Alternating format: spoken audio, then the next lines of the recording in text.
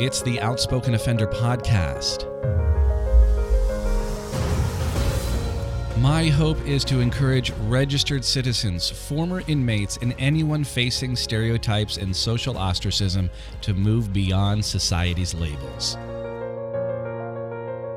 Welcome to the show.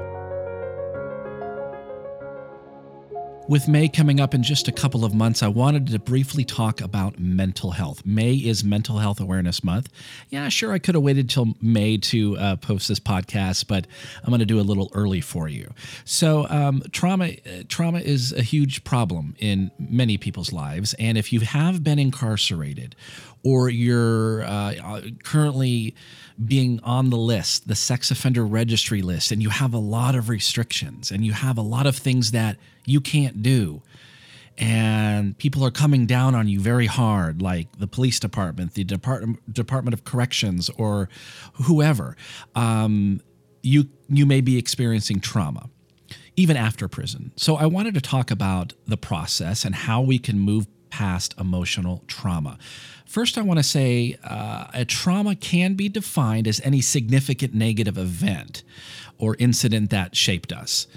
Doesn't have to be prison, but since I'm the outspoken offender and I talk about that kind of stuff, well, that's how I'm connecting it.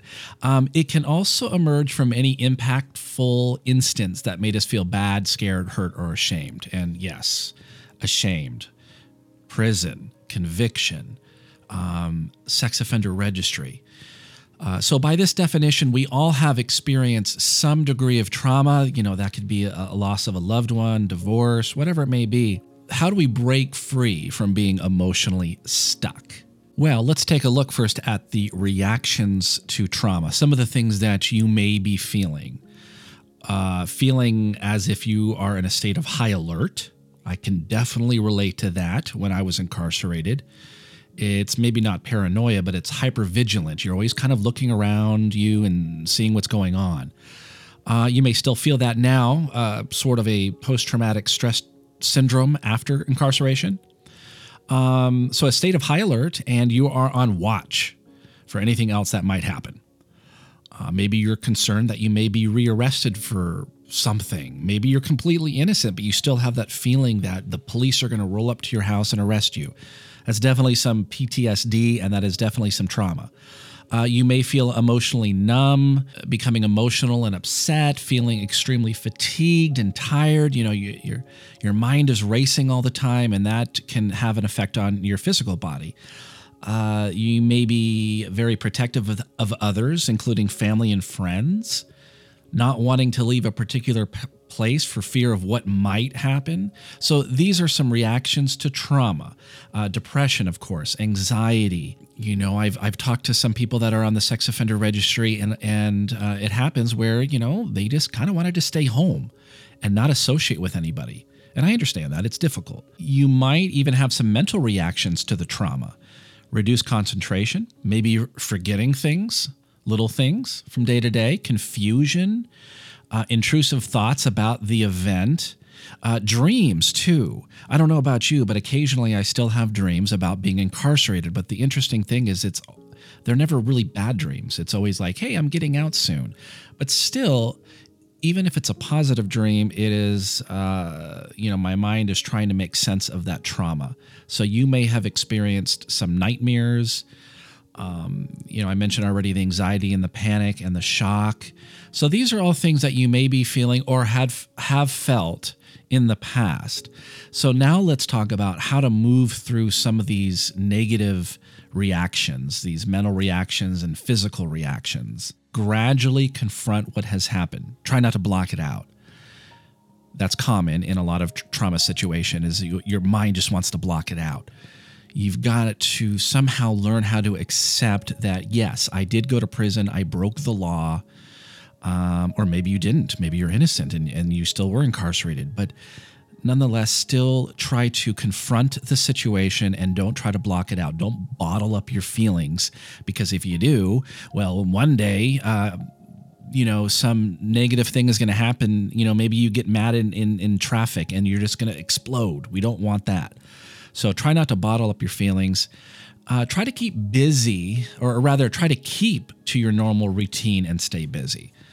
Try to develop a routine during the day. If it's work, great. Okay, come home, say hi to your husband or wife or girlfriend or family member or kids, whatever it may be. Try to develop a routine. And something that's helped me in the past is exercise. And that doesn't mean you have to go to the gym and, lift all these weights.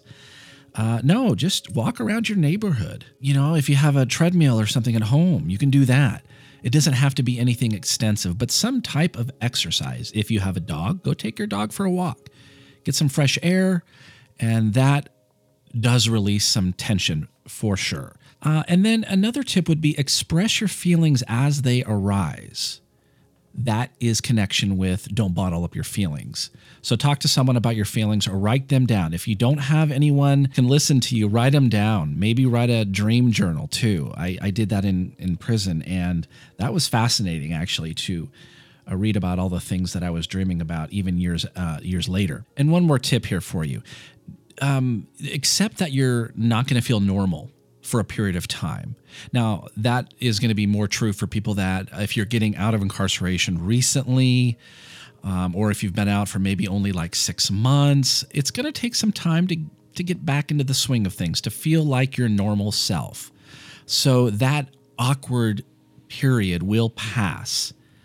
It depends on the person. It may take a couple months. It may take a couple years. It's just going to depend on you.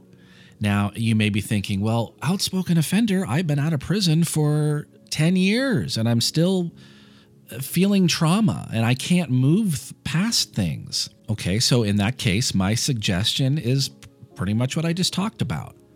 Make sure you have someone talking about it is a huge thing. Okay, if you have a family member or a close friend that can listen to you. I also think the trauma is never going to go away 100%. It's always going to be there in the back of your mind. But the thing we're trying to do is reduce it as much as possible so it doesn't affect your day-to-day life. I'm not sure if you've heard the term soul murder, but that was coined by Dr. James Gilligan. He's actually a professor of psychology and law at NYU. He uses the term soul murder to describe a longer-term incarceration. He says this destroying of someone's personality, the sense of their own aliveness, is a condition most of the 2.3 million people in prison will bring with them after their release. Soul murder. And wow, that is a powerful, powerful term. So I hope this podcast episode helps you out a little bit. Of course, if you are in a serious crisis, you definitely want to call the National Suicide Prevention Lifeline. Their number is 1-800-273-8255. That's 1-800-273-8255. I'd love to hear your comments on this episode. You can share the episode as well. I would appreciate that. As more people hear this, the more people we can help. Thank you so much and have a great week.